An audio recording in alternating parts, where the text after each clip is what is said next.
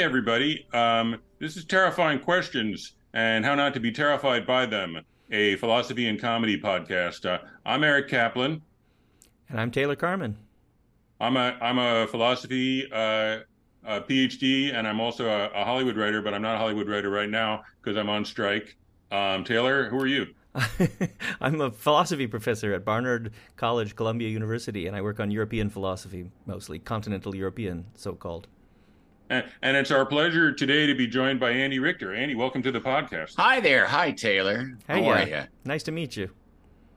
So Andy's an old friend of mine, I should have asked him how I should have introduced him, but he's an actor and a writer and a television producer. And on top of that, he's a very thoughtful man. And his name is Richter, which means judge. But he named his daughter Mercy, which is just mercy, and that's sort of different from judgment. And that's why I wanted him to help me out, because the terrifying question that's terrifying me today, and I should have said that the reason why this show is called Terrifying Questions and How Not to Be Terrified by Them is that we look at terrifying questions and unsettling questions, and we try to use thought and honesty to get through to a place where we're not so terrified by them. And the question today is it bad to judge people? Mm-hmm. And that question terrifies me because I kind of think the answer is yes. I think it's probably as bad to judge people. Mm-hmm. And yet I'm not sure what to do about that, because I sort of feel like I often have to judge people. Like I need to decide, can I trust that person? Is that person going to do what they said? Or they said they were going to do what they did, and then they didn't. They did something terrible. What am I going to do to keep them from doing it again? And yet I feel it makes sense to me that it's bad to judge people. So what do you guys think? I need some help here. You want to kick it off, Andy? Sure. Well, there is the golden rule, which is sort of an underpinning of Western morality, I guess, which is, do unto others, you would have them do unto you, or something like that. Mm-hmm. But I think that kind of has an implicit non-judgment to it. Like if you want others to do unto you, you wouldn't want people to judge your behavior. So I think one of the underpinnings of it is, well, then you shouldn't judge other people's behavior. Mm-hmm. But I would say, how does one live a critical life without making decisions? And I mean, value decisions about certain behaviors and certain ways of living without judgment. Well, what's an example? Well, I mean, shoplifting. Mm-hmm. Some people are poor and they shoplift in order to get food. Shoplifting is thou shalt not steal. Stealing is wrong. You are taking something that is not yours. Yeah, we can't have a society where, I mean, I guess we could, but where you just take whatever you want. Mm-hmm. And that's a judgment. That's saying like to take something is bad. But there are people that take things out of a necessity, and there isn't, and I think that the sort of like badness of it is ameliorated by circumstance. Uh-huh. Mm-hmm. But in my life, I think judgment is something I keep to myself a lot, but I have to judge internally in order to adjust my position in the world and the way that I should behave. Mm-hmm. Mm-hmm. So maybe your golden rule, So you used to play football in the Midwest, right? I did. Were you exposed to Christianity at all in your upbringing? Oh, absolutely, yeah. And what do you think of that? Well, it was always a very kind of mild Christianity. What I think of it, especially when it comes down to judge not, is that there's so much judgment in Christianity. Mm. But do you think Christianity would be better if they followed the teachings of their Lord that you're not supposed to judge? Yeah, but it all falls apart if everybody's not on the same page. Right. And willing to maintain that same level, Right. Because one of the things I was thinking was that, as I recall, and correct me if I'm getting this wrong, Taylor, because I'm the least Christian of the three here, maybe, is, at least in terms of upbringing, that Jesus says, judge that ye not be judged. In other words, he's invoking the golden rule. Yeah. And it's saying, like, if you don't want to be judged for committing adultery, don't judge this woman for committing adultery. But you could turn around and you could say, I'm fine with being judged for committing adultery. I'm not going to do it. And therefore, I can judge her because she did it. Yeah. I was just thinking about what would happen in that parable when he says, let him who's without sin cast the first stone. And somebody in there thought, well, I'm without sin, and so hauls off and casts the stone and figures, well, I'm taking the advice seriously, right? But there does seem to be an implicit premise being appealed to that nobody is without sin. Yeah. And that sounds plausible to me. Yeah. Do you think that's plausible, Andy, that no one is without sin? Yeah. Everybody has sin. But this thing about don't judge, the thing it's in Paul and it comes from the Psalms too. The original version, of course, is judge not, because it's God who will judge. Yeah, that's what I thought. When your enemy comes to you and is naked, you clothe him. When he's hungry, you feed him. You give him cold water to drink. And what Paul says right after that, maybe that's in the original Psalm too, is that for by doing so, you will be pouring hot coals on his head.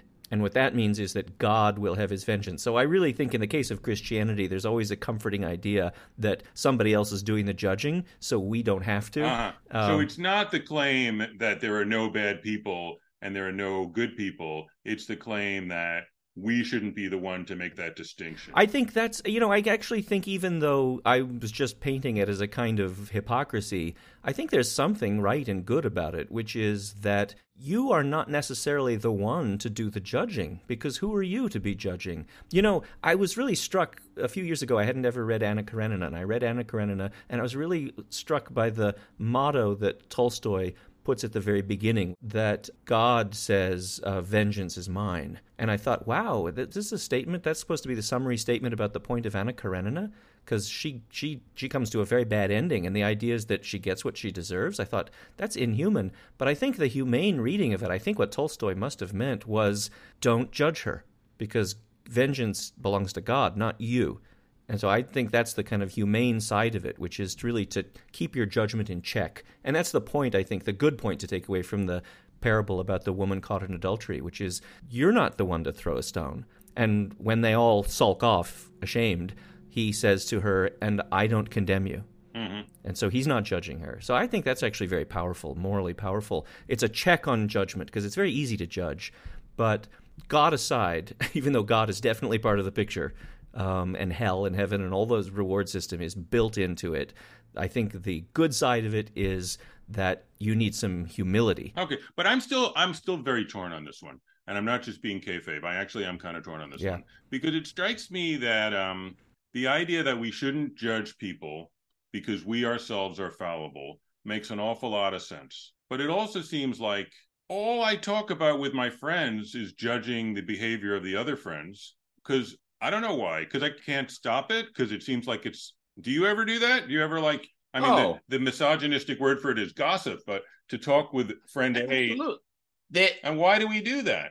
Because that's the kind of apes that we are. I think it's a feature of this particular kind of ape is that we love to shit talk everyone around us. I just think that it's kind of, and that it's not. Do you think it would be better using the ape talk? Sounds like you think it might be better if we didn't. Do you think that's true? My point is just that I think it's somewhat unavoidable. Right, but I want to raise a different point. Is it a bad thing? Like scratching mosquito bites. It's very tempting. Yeah. It's much better not to do it. They go away in like an hour if you don't scratch them, and they could be there all summer and get scabby if you do scratch them. Right. So is judging our friends' behavior like scratching mosquito bites? Is it something that, hard as it is, we should avoid it? I think it's unavoidable and actually good. So you think it's good? Why is it good? Well, because I think Andy said something like this a few minutes ago. To maintain a kind of critical attitude to even yourself, you have to be able to form evaluative judgments about other people. I mean, again, literally, if nobody did this, there would be no justice in the world. Nobody would ever be held accountable for what they did. No one would ever be blamed. No one ever would be outraged and angry at bad behavior. I mean, so I just think it's so constitutive of our moral and, normative sense of the order of the world that there's just the idea that there could be no, and we mean negative, critical, blaming kind of judgment. I'm not sure we can even conceive of that. It's a kind of utopian fantasy. But I think the way to zoom in on the question in a terrifying form would be something like, why, first of all, is it so easy to judge, and why is it so dangerous, and what kinds of judgments are good and what kinds of judgments are bad, or what kind of judging practices? I think there's some practices of judging which are fundamental to our nature, not only our scratching the mosquito bites kind of nature, but just our way of understanding ourselves. But there's a lot of other kinds of ways of blaming and judging that are very insidious and dangerous that need to be checked. Let's put on the table an example of judging we all like, and then we'll put on the table an example of judging we don't like, and let's see if we can figure out what the difference is between them. Yeah. Does that sound reasonable?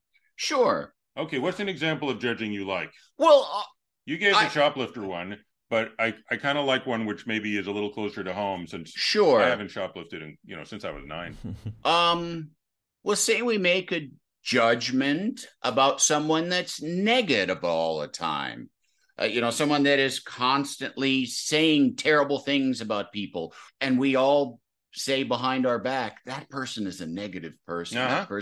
That person is spreading ill will, and that person is counterproductive to us all moving forward. Right. I mean, that, because also to the aspect of judgment that I always, because growing up in a small town, I was went from an early age, and I think it was just being smart and verbal, was you're so judgmental. What was an example of something you said that the small town people thought was judgmental? Like a teacher's bad at teaching. Okay. Like there was a teacher that wasn't very good at teaching. Okay. Or, just somebody was a jerk, like there's somebody that everyone kind of liked. And I would say, no, that person is actually. And how did you form that judgment? What was jerky about this person? Well, I would say if it was somebody that was kind of, I would say insecure or insincere, like a person that was nice to everyone, but was actually quite unkind and selfish. Okay, and to protect his identity, let's call him Mistopheles Weaselpants. Okay. So this Mr. Weaselpants. Yes. What was the thing that he did? Like, I want you to call him to mind. Like, what's the thing, like a lie that he told? Well, okay. Just to constantly be ingratiating themselves to other people, buttering up other people, but also then kind of spreading ill will about other people. Okay. Always duplicitous. Whoever they're in the presence of, they're always flattering, but have all kinds of terrible things to say about other people. Okay. And what age were you when you formed this judgment? I would say this is in high school. So you were captain of the football team. No, you were on the football team. I was on the football team. You're really you're like my publicist here. Yeah, I am. You're rewriting history. But my point is, you were a member of the community that people cared about. You weren't a pariah. No, not at all. No pariah. I was a popular, well-liked member of high school society. I think Mistopheles Weaselpants is actually full of crap. Yeah. He pretends to be nice, but he isn't really. And who said to you, you're being awful judgmental, young Andy? People would, it would be a thing of like, well, they're so nice. They're so nice. And they didn't really want to go and to see the other side of the coin. I think there was a drive to keep everything nice and friendly and sweet. Mm-hmm. Right. Yeah. Right. And the fact the reason I brought it up from high school is that to be called judgmental, we take it to mean negative. Yeah. Mm-hmm. But to say that it's a beautiful day is a judgment. Right. And if you say, everybody says that, whatever, Horatio Lizard Hat, everyone doesn't like Horatio Lizard Hat because he's so crabby. But I'll tell you one thing about Horatio. He'll say the same thing about you when you're in the room and when you're not in the room. Yeah. And I, young Andy football player, I applaud that. Yeah. So you're exercising your judgment both in condemning Mistopheles and praising Horatio. Yeah. So that's a good example of I think that's a good form of judgment. I think it's also kind of necessary because otherwise it almost reminds me of Mad Magazine making fun of commercials from the 70s. And it's like, isn't it judgmental to say that the people selling us soap are lying to us? No, it's pretty important. Yeah. It's a pretty important, it's media literacy. Yeah. What about calling out bullies and, holding people responsible for violence and brutality and corruption? I mean, there's so many examples of where judgment is absolutely necessary and crucial. It's almost hard to know where to begin. But what worries me, I mean, a lot of things worry me about the pro-judgmental attitude. Yeah. But let's take a little break. Yes, we should. And then we'll come back and we'll talk about it. Very good.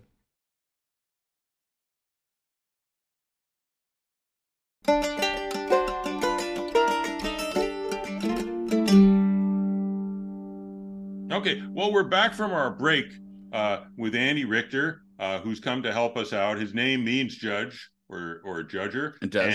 And we're trying to figure out this conundrum, which is that judging seems necessary for us to even try to be humans and try to navigate our way through the world and protect the people we care about from bullies and fraudsters and hypocrites of all kinds.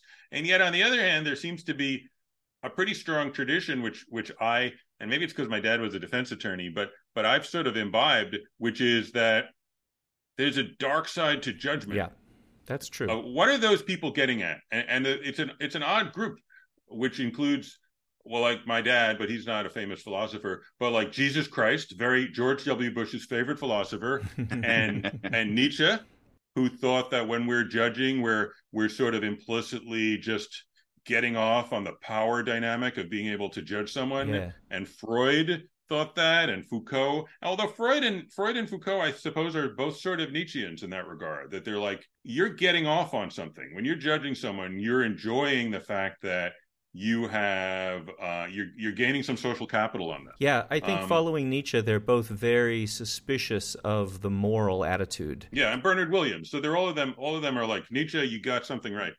So could you talk us through, Taylor, what the problem is with judging? Well, I think certainly for Foucault, but I think for a lot of these critics of judgment, they see the way in which it's used as an instrument of power, that you can hurt people and control people and be manipulative through judgment and through imposing your judgment.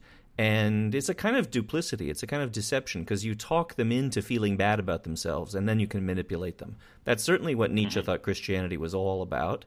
I'm not quite sure what to say about Freud on that point, but given that he's trying to be a scientific psychologist, he wants to bracket moral questions generally, and so he's interested in the psychology from a disengaged moral point of view, roughly, so you can actually, because he thinks, like Nietzsche, that that's going to cloud your vision. Foucault is the one who's most sensitive to the ways in which all kinds of elaborate sorts of systems of knowledge and ways of talking and representing the world by doctors and psychologists and social workers and teachers. And I mean, he thinks it's kind of pervasive in the society, which is extremely normative, normalizing, saturated with implicit judgments about what's normal and abnormal and better and worse, is a huge kind of system of manipulation and coercion. So he really wants to attune us to that, to see how the danger is not just in individual actions, individual people explicitly pointing the finger and saying bad or wrong, but the whole way you're taught to think about yourself in terms of your grades and your sexual orientation and your desires. That keeps a constant monitor on your behavior. And Foucault thinks in a way it's sort of deliberately designed to do that, to keep you kind of in shackles. So he thinks that's really insidious. Can we think of an example of that? Because it's all kind of like up in the air right now. Yeah, think about all the tests you have to take. I mean, exams and not just in school, but I mean, grades do work this way. I mean, I have to say, I always tell my students when I teach Foucault, I have to give you grades, but think about how manipulative grades are, because the whole point of them is to make you self-conscious about where you are on a scale so that you can sort of be constantly monitoring your behavior so that nobody else has to do it for you. So you've got this internal policing. Well, Andy, so you're a creative person, you're an actor, you're an improv person. Do you find that judgment and self-judgment is like harshing your bliss? No, because otherwise it's a slippery slope into megalomania and sociopathy. Yeah. I mean, if that's the case, then a sociopath is like so blissful. Well, I don't want to name any names, but we know people who have brought a lot of joy to the audience. Yes. and they're megalomaniac sociopaths. Yes. And somehow you feel like maybe those two things go together, that they're just like, I'm going to start talking like this. And like a normal person would be like, that's annoying. Yeah. Stop doing that. But I'm going to just keep doing that. And they just keep doing that. And they're really annoying. And then they sort of break through to like, wow, that person is so annoying. It's actually funny. Yeah. and that becomes their career, to be this annoying, funny person. And if they judge themselves even a little, they would have realized, cut it out. Well, yeah. But I mean, you could do that with artists, you could go, every genius was ignoring, most every genius was ignoring the norms of the day and was doing something that they understood to be unmarketable or unsaleable. Yeah. So you do need to have some kind of bulletproofed idea of yourself if you're going to be a creative person. Yeah, that's interesting. But if you're an actuary that works in an office and has 3 kids and neighbors, I don't think that you get the same kind of freedom. But you know what's going to happen? That's very, that's what do you that's think? Kind of elitist for me. Well, what do you think about this worry? We creative people get to be that way, but not the normies. Here's the thing that I worry. If we set up a society where you're allowed to be a complete asshole if you're in the creative business. Yeah. And you're not otherwise. We kind of have, to be honest. What will gradually happen? Who will gradually migrate into the creative field? Yes. where you have license to do right. Silvio Berlusconi, I am a poet. I kind of worry about that. Actually, somebody once told me a funny thing about Ireland, which is slightly related, which is that in Ireland, you don't need to pay tax if you're an artist. Oh, wow. And in America, you don't need to pay tax if you're involved in religion. So in Ireland, the profession of artist is thick with scam artists and grifters who just don't want to pay tax and have identified themselves as artists. That sounds familiar. And similarly, in America, the profession of religion is thick with scam artists and grifters who are like, aha. So I'm wondering if we actually set up the idea that you have the license to do whatever the hell you want in the arts. That seems risky. Here's a kind of proposal. Yeah. Why don't we go ahead and be as judgmental, up to a point, and just figure the really thick-skinned, maybe sociopaths or narcissists who really have some robust original thing, they'll be the ones who can put up with that. After all, they can take it, right? So let them take it. Oh, I don't like that proposal at all. Let them take a little bit of it. What if there's a great artist who's thin-skinned and a mediocre artist who's thick-skinned? Well, I mean, judgment up to a point. At the point that they really are obnoxious, annoying, offensive, you let them know. And I'm sorry if there's some victims there. I don't mean. And if they say I don't care, yeah, because a lot of them will. A lot of the ones I think past the velvet rope that maybe that Andy was referring to. A lot of those people, after all, got a lot of that shit. From everybody around them, and then persisted and so on. I mean, think of all the people who early on were constantly saying Bob Dylan couldn't sing. It was even when I was young, that was the standard sort of thing. Well, he can't sing, but. And now almost everybody I've ever spoken to acknowledges he's a great, great singer. So he changed the standards by which it's judged, and he had to listen to that. Neil Young has had to listen to it their whole career.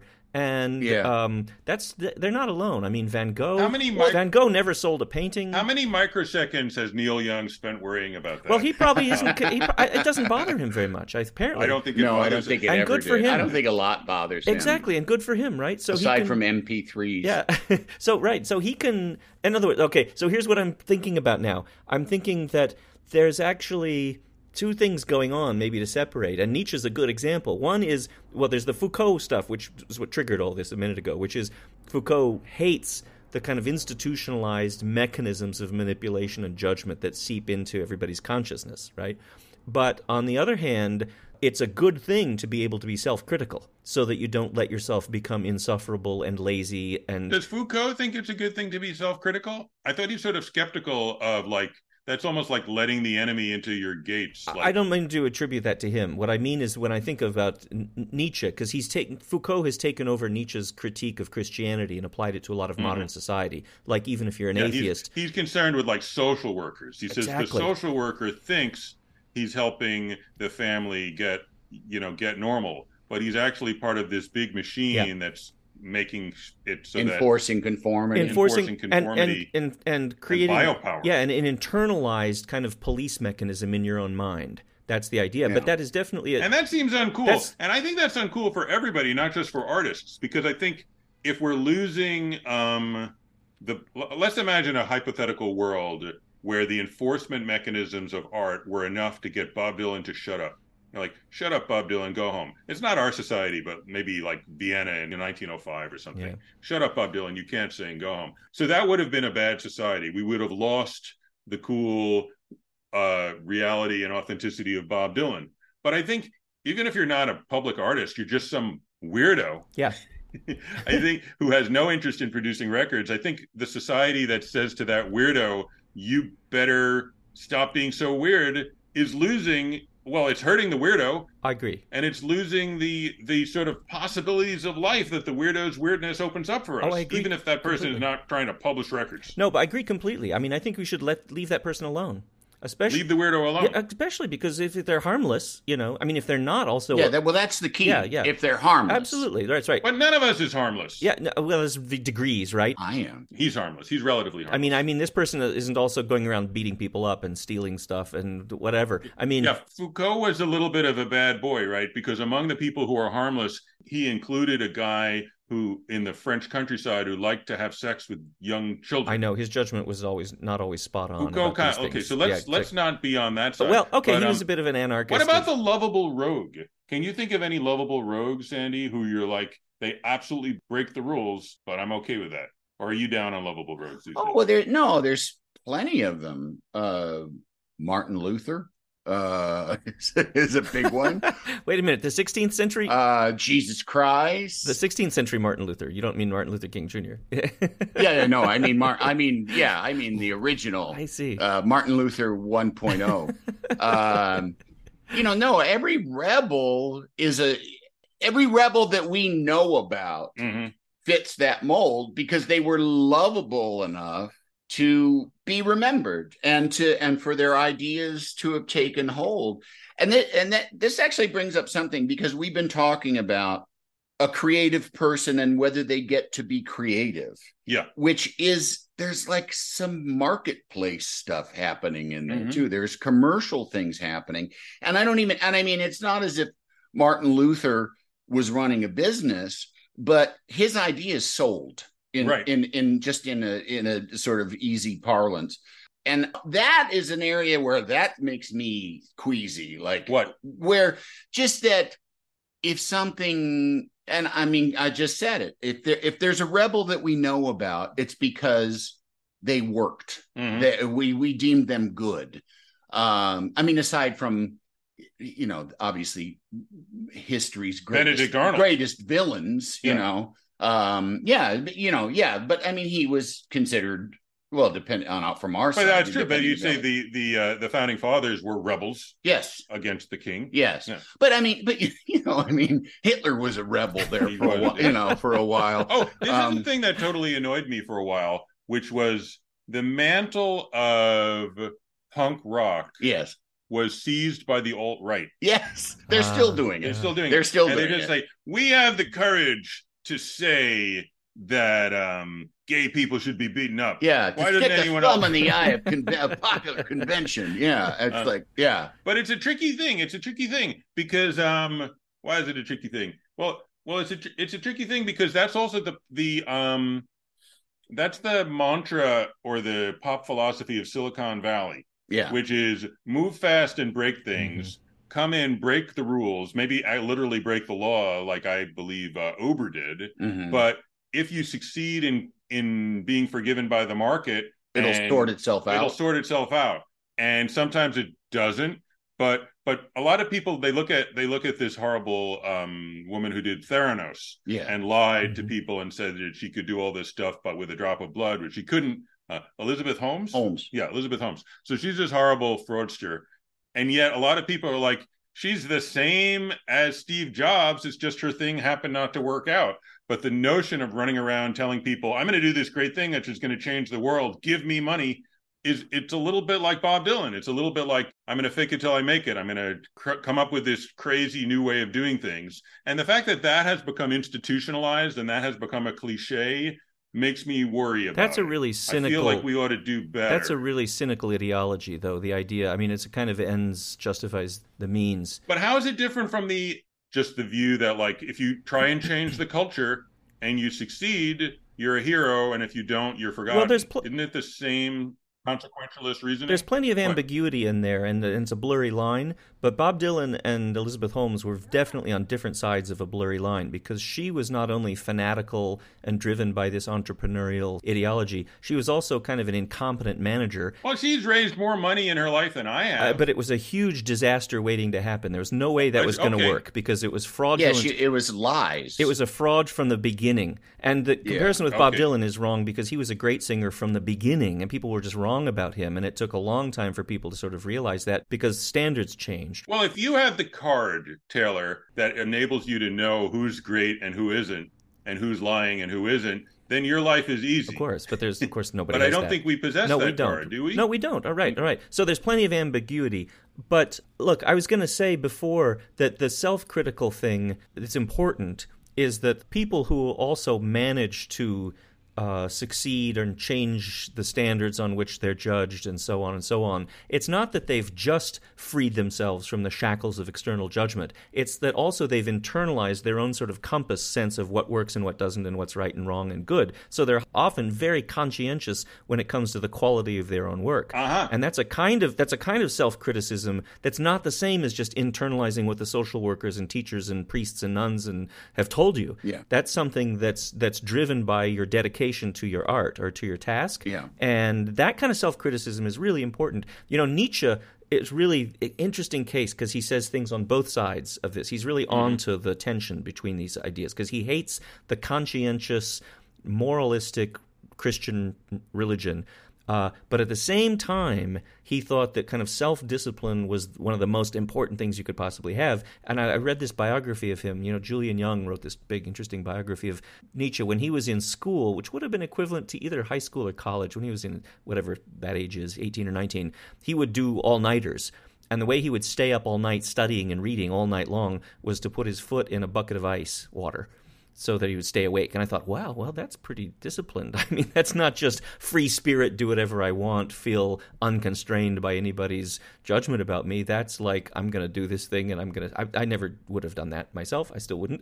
But he thought it was very important to have your own kind of compass that's not tyrannized by other people's judgments.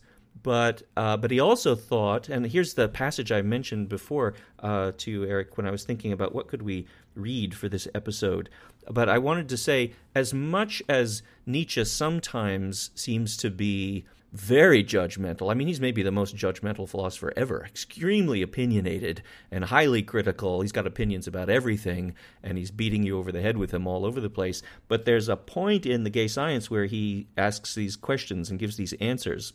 And so first of all, what does your conscience say? And his answer is, you should become who you are. So that's freedom. Where lie your greatest dangers? He says, in compassion. We can come back to that maybe. Whom do you call bad? He who always wants to put people to shame. That's what he thinks is bad. And what is most human to you? To spare someone shame. Really? Interesting. And what's the seal of having become free? No longer to be ashamed before oneself. So he's really hostile to shame and shaming and constraining other people's freedom. But notice he says he's not a big fan of compassion. What's the greatest danger? In compassion. Why is compassion a danger? Well, it's because if you're really compassionate and you're really obsessed with compassion, you will be utterly intolerant of other people's violations of their failure to be compassionate, to be cruel, and then you will lose this sense of letting people, be themselves and so on, because you'll be highly judgmental. So it's a very complicated mix of things, but I think it's just right for our topic, which is the thing he prizes most is relieving people or sparing someone the feeling of shame. That's the greatest thing you can possibly do. And yet we can't help but, of course, shame people when we judge them. So it's complicated, isn't it? I mean, there's no way to draw the line perfectly clearly a priori. And it also seems to be a semantic issue in that how does one spare someone from shame without having some compassion? Yeah, right. Exactly. It is compassion. Exactly right. Yeah. He seems to be talking about a kind of compassion he likes, which is sparing people from shame, especially if it's unnecessary. Yeah. Why go around before Bob Dylan is a big star when he's just in the coffee houses and sort of singing and so on? Why go around sort of saying, you can't sing? I mean, just cool it. Listen. Well, but hang on a second, Nietzsche. Like you put up a sign and you say, we're going to let folk singers sing tonight.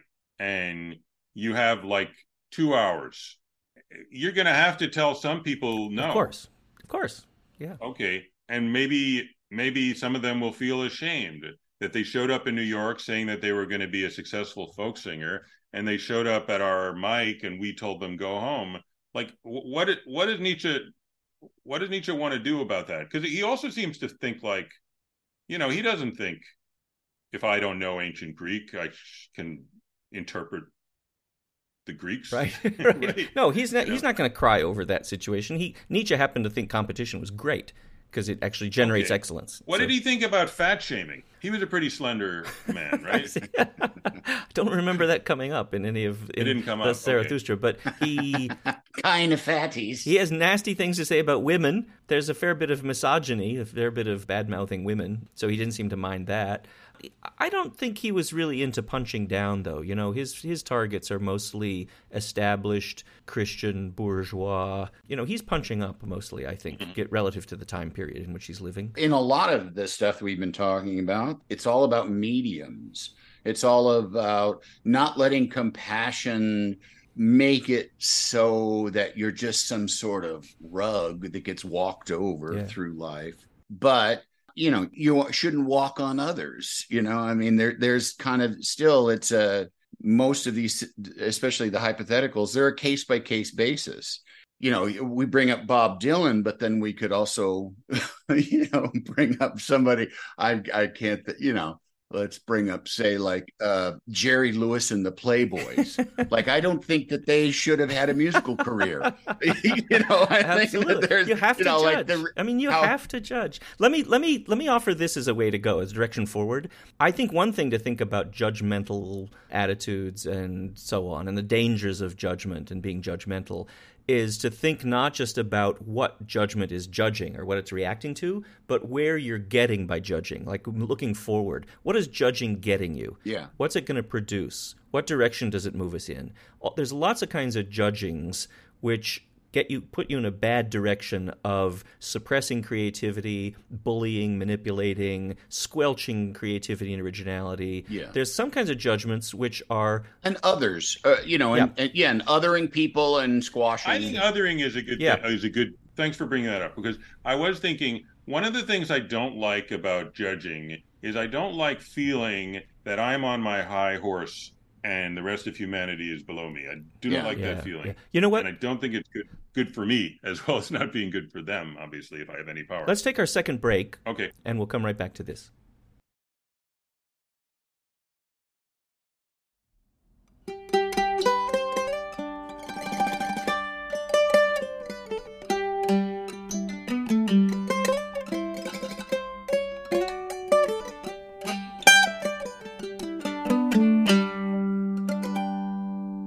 Okay, welcome back. We have Andy Richter here, and we're addressing the question, is it bad to judge? And Andy brought up this word othering, and I was thinking, sometimes people make the dichotomy between the law and love. And I think it's kind of anti-Semitic. I don't necessarily buy it, but there is something there. Explain that a little bit, because I don't understand the difference between law and love and that being anti-Semitic. Okay, so law, I believe, is a translation for Torah. Oh. And the people who were... so Christianity started as a sort of like a Jewish movement. Yeah. And the Christians said, well, we have this teacher, Jesus, and he's sort of God, or he's like God, and we're basing our lives on him. And they criticized the people who were the rabbis at the time, and they called them Pharisees. So the rabbis sort of had this idea that you can figure out the rules for living a righteous life. And it included things like that, which is hateful to yourself, don't do to somebody else. And but it got into some sort of minutiae, like if you discover a coat and you both discover it at the same time, what are you supposed to do? So there was the idea that you can kind of think this out. And there's a criticism against this, which is like, well, you shouldn't think so much. You should basically love people and don't judge them and don't go around using the law to oppress them. And it was sort of an intra-Jewish fight when it all started. And then when Jews became sort of a persecuted minority, there's a sort of trope that Jews don't have any love. All they do is just look at the rules and punish people. It's not fair to Rabbinic Judaism, even a little, but I think it's an interesting question, which is like, if you have your rules about what it is to be a good person, does that mean you're going to other the person who breaks the rules rather than love them, rather than see where they're coming from in a kind of curious, open-hearted way? Mm-hmm. Interesting. There's one somewhere in the Gospels, whether Jesus said this or not, actually, because Jesus was part of this Jewish messianic movement, and then at some point stuff got attributed to him that he didn't say. So I don't know whether he said this or not.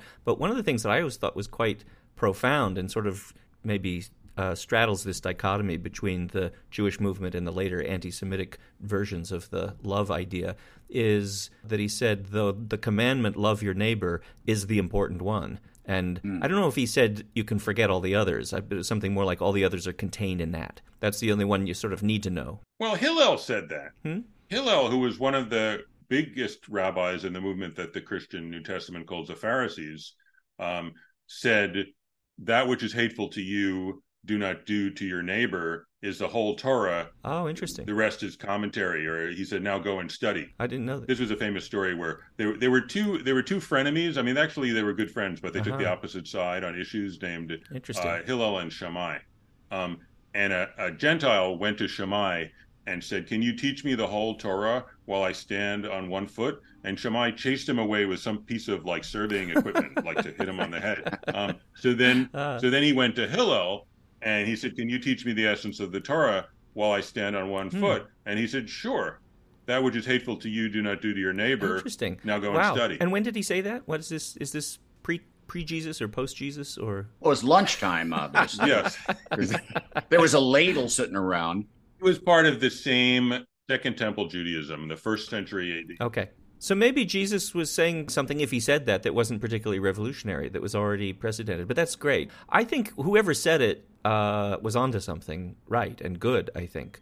There's also a distinction people make between the laws of Moses and then the rest of the Torah, which is a lot of these dietary restrictions and the Sabbath and all that law stuff. There's two different laws. Paul thought that everybody should follow the basic commandment laws because those are just the sort of morally right. But if you want to be Christian, you can sort of forget about all the rest of the stuff which only Jews have to worry about. Well, let's the three of us sort of take a look at where we arrived here. It seems like we're saying that because I'm actually, Andy, hearkening back to your example of the person who judges the shoplifter and the person who's judging them has a full belly and has never been hungry, and the shoplifter is starving. Yeah, there's clearly something wrong there. Yeah. That you're not loving the person who has broken the rule. And maybe you can say, like, look, we understand why we have the rule, and we're basically pretty much okay with the rule. We're not repealing the rule, but we're going to look with an eye of love and mercy towards the people who break it. Yeah.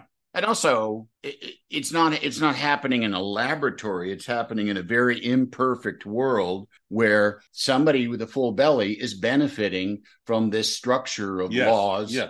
And there's somebody with an empty belly who is not. Yeah. So they truly aren't in the same game. Yeah. You know, and so it is. Again, I say it's such a. I mean, and I'm not a philosopher, but it's such a heavy thing because it's a case by case basis. And yes, it's wrong to steal, but that would really work best if we all had the same amount of stuff. Yeah. Like, that would really work great if we all had the same amount of need and the same amount of material possessions or spiritual fulfillment or whatever you count as, the quantifiable good thing of life. I think it is a kind of natural fact about the organism that human beings find it very easy to be hypocrites. They find it very easy to judge outwardly and not to be reflective. And I think that's just a fact about the structure of thought and perception. It's not easy to turn your gaze back on yourself and apply the same standards. So I think what we have to have is a constant check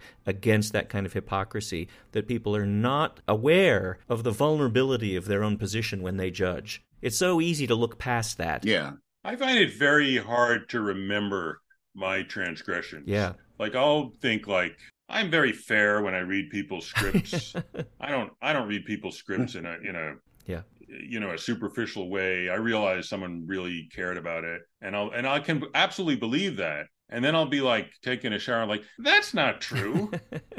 I've been completely superficial about someone's script because, and I'll just remember, oh yeah, what about that? And it's like, but I forgot it. So at the time that I'm saying that I never do the bad thing, it's like, to remember my own behavior accurately takes a lot of work. Yeah. Like, it doesn't come naturally. It's not the easiest thing in the world to remember my own humiliating defeats morally. But here's where I find there's a kind of liberating thought buried in this, though, which I'm fascinated by, which is this.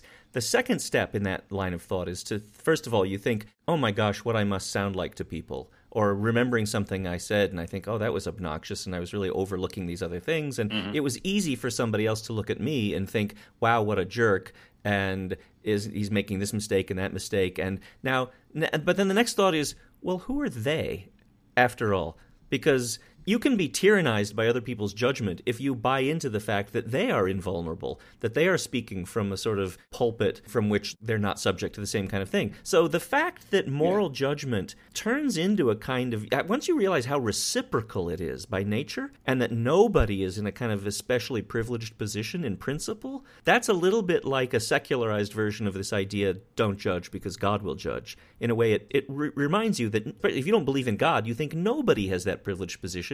And that's kind of freeing, because then you can think it's very good to recognize your own frailty and the limits of your own vision and to be self-critical. And it's also possible then not to be tyrannized by other people's judgment, because you realize that they are in exactly the same position you are. So I kind of find this, like I say, a kind of freeing realization that moral life is messy and complex, and we're all kind of in the same boat, and nobody is God. So what is it? So when I get angry at Elizabeth Holmes, I'm like, what a jerk. She's contemptible. Why would you go and try and raise money by lying to people? What should I do instead? Should I be like, I sometimes get high on my own supply. I might do that. I probably wouldn't do it as far as she did, but, and then also I'll sometimes be in a group of people where we're all jumping in, and then like, what it's like with a creative project is at a certain point, you all are on the same team. And you don't want to say, if someone says, hey, that show you're working on, or I think it sucks, you kind of want to say, shut up, because you're supporting your team. And I'm sure something like that entered into Elizabeth Holmes's mind. That is, once she had raised that money, she felt it was her job to lie to herself. Yeah. Well, she probably thought of herself as someone with an empty stomach. Yes.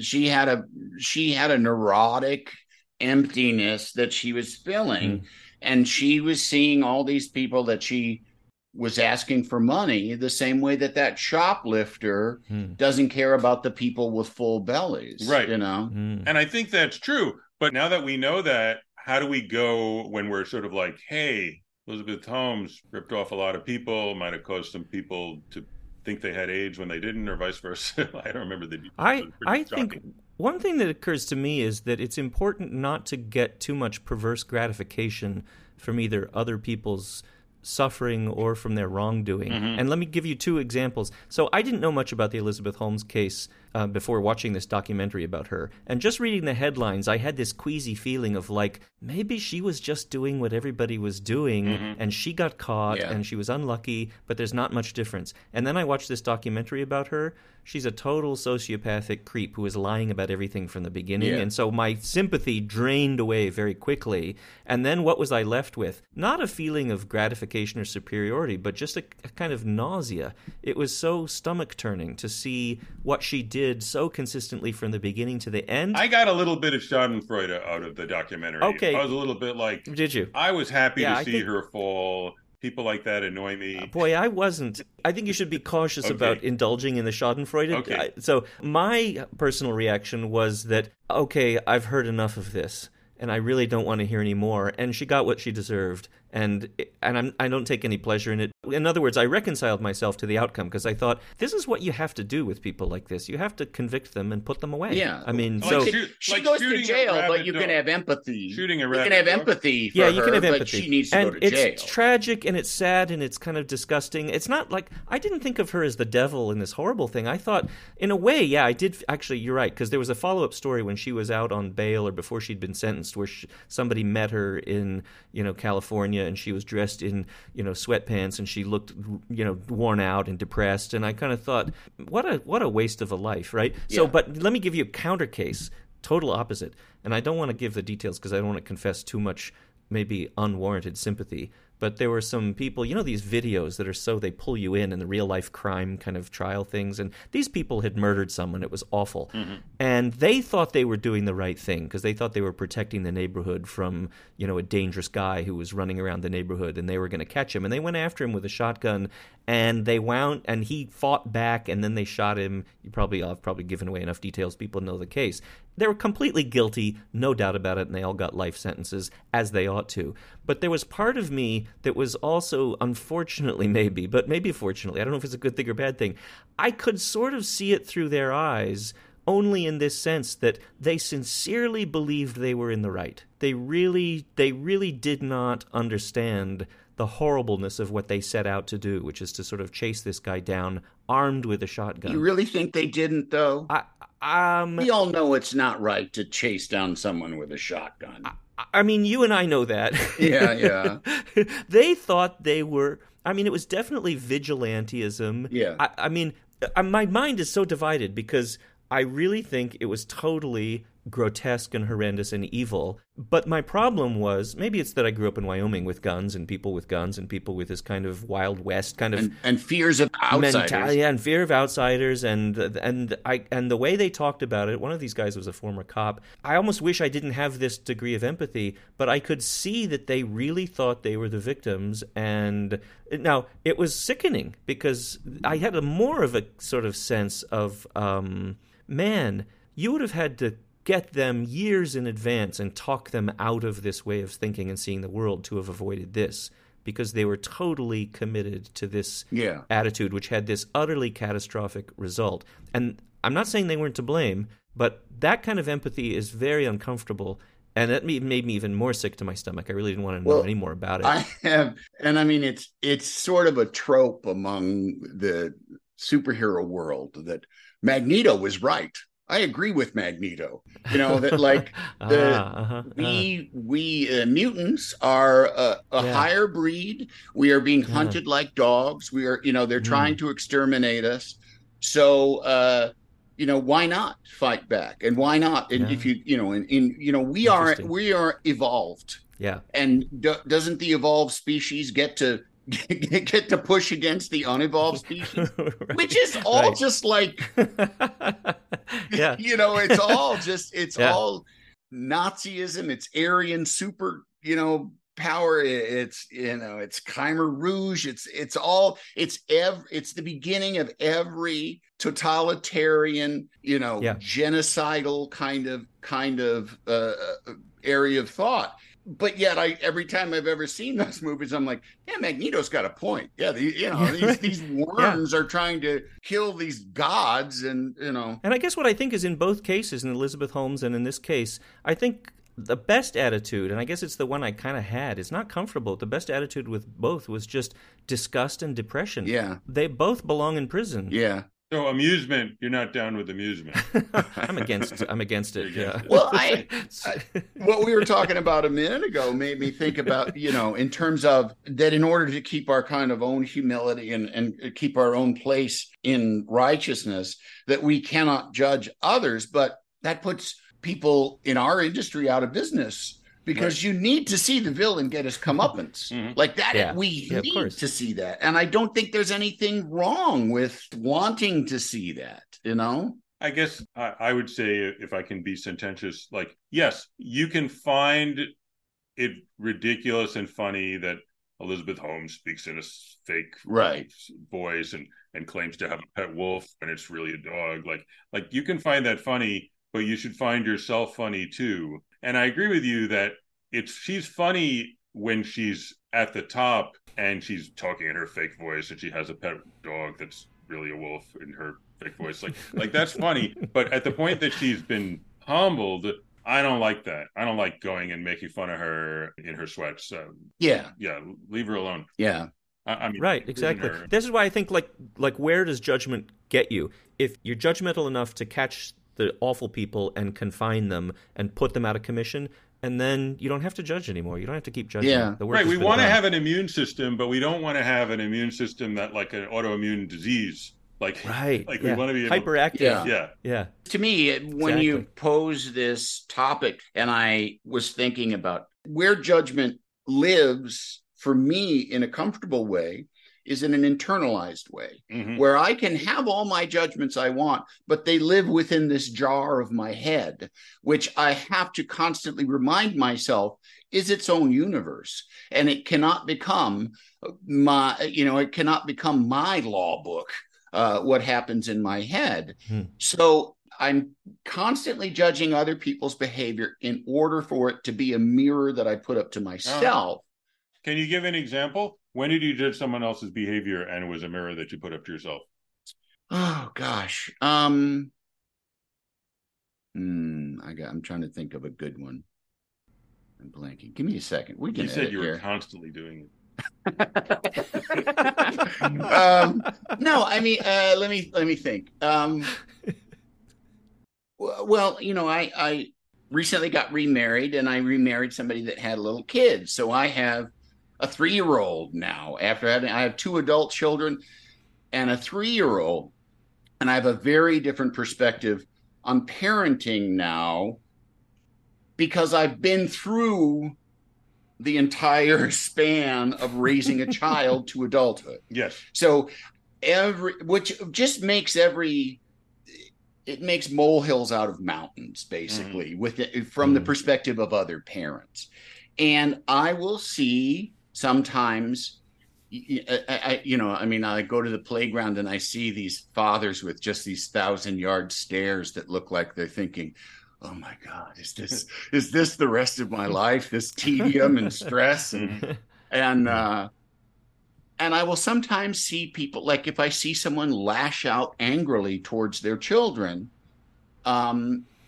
it makes me reflect upon the times that I do it and that I still can do it. And it creates a system within me to remember to keep, I always like to say, don't shake your bucket around so much that you slosh your stuff on other people. And I mean that with my children too. Like, just because I'm angry, make sure that I keep it about the kid, because the primary directive is to raise the child and is to make a healthy, happy human being. So I see other people's anger towards their children coming out, and I realize I do that too sometimes, and I need to stop doing that myself. Now, I have empathy for those people. I am judging. I'm thinking, Jesus Christ, take it easy. That's a little kid you're yelling at. And this isn't about, you're not helping. Like, you can't say, I'm ensuring this child is raised correctly right now. You're just being angry at like in a very unfair fight, Yes. Yep. And so I guess that would be, one of the examples of that's it, cool. That's a cool example. What do you think, Taylor? Do you have any final words on this? Judgment is unavoidable and dangerous. Okay. Yeah. You gotta, it has its place. Right. And it needs to be kept in check. Yeah. But as you said, it'll never go. We can't stop.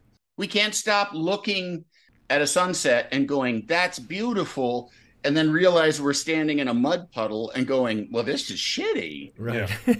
I mean, and we can't just go like, well, this mud puddle is as gorgeous as the sunset, or the sunset is as shitty as the puddle.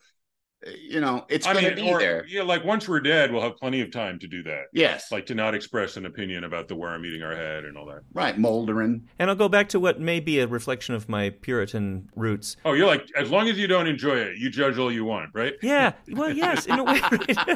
In a way, I really do think that when you do have to judge, try not to get some kind of perverse pleasure from it. Yeah. So here's why I'm making fun of that a little bit, because I think people desire safety. And in 9 times out of 10, or maybe 10 times out of 10, where I find myself judging, it's because somehow that other person's behavior is making me feel unsafe. Yeah. Now, it could be for some crazy neurotic reason, and I'm like, I wish all the prizes went to me. I feel like less than if I don't get the prizes. So then when I see the person with the prize, I'm like, they stole that. That's an offense to me. That's an offense to me that person is walking around with all that ill-gotten love or success or money. And I think the feeling of suddenly feeling that you're safe is going to feel good. Yeah. I guess here's the thing is like, I'm sitting down here and like I'm eating my nachos and someone says, why aren't you like Elizabeth Holmes? She's got $1 billion company. She's beautiful. A wolf dog. He's got a wolf dog. She's got this cool voice. Why aren't you like her? So I'm feeling pretty bad. And then when I find out, wait a second, I don't need to feel bad. She's actually a thief, and I'm not a thief.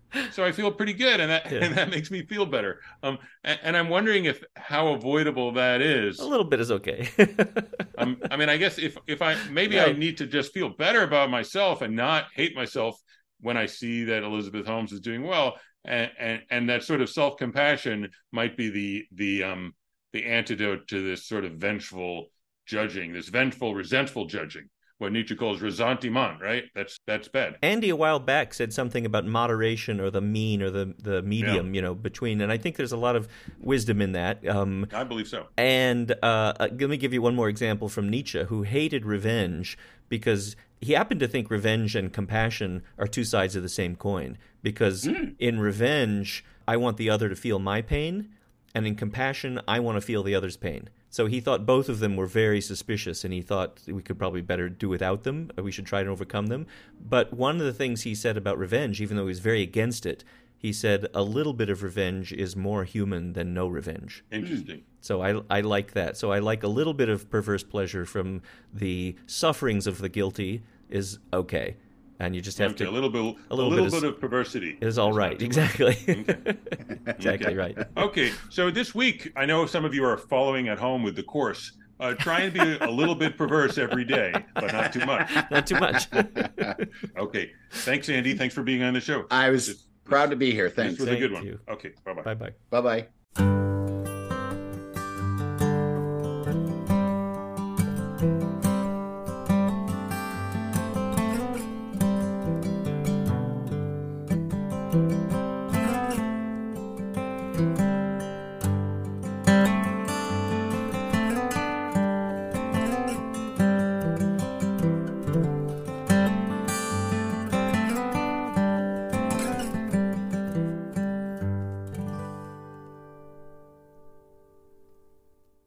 This podcast is created by Eric Kaplan and Taylor Carman.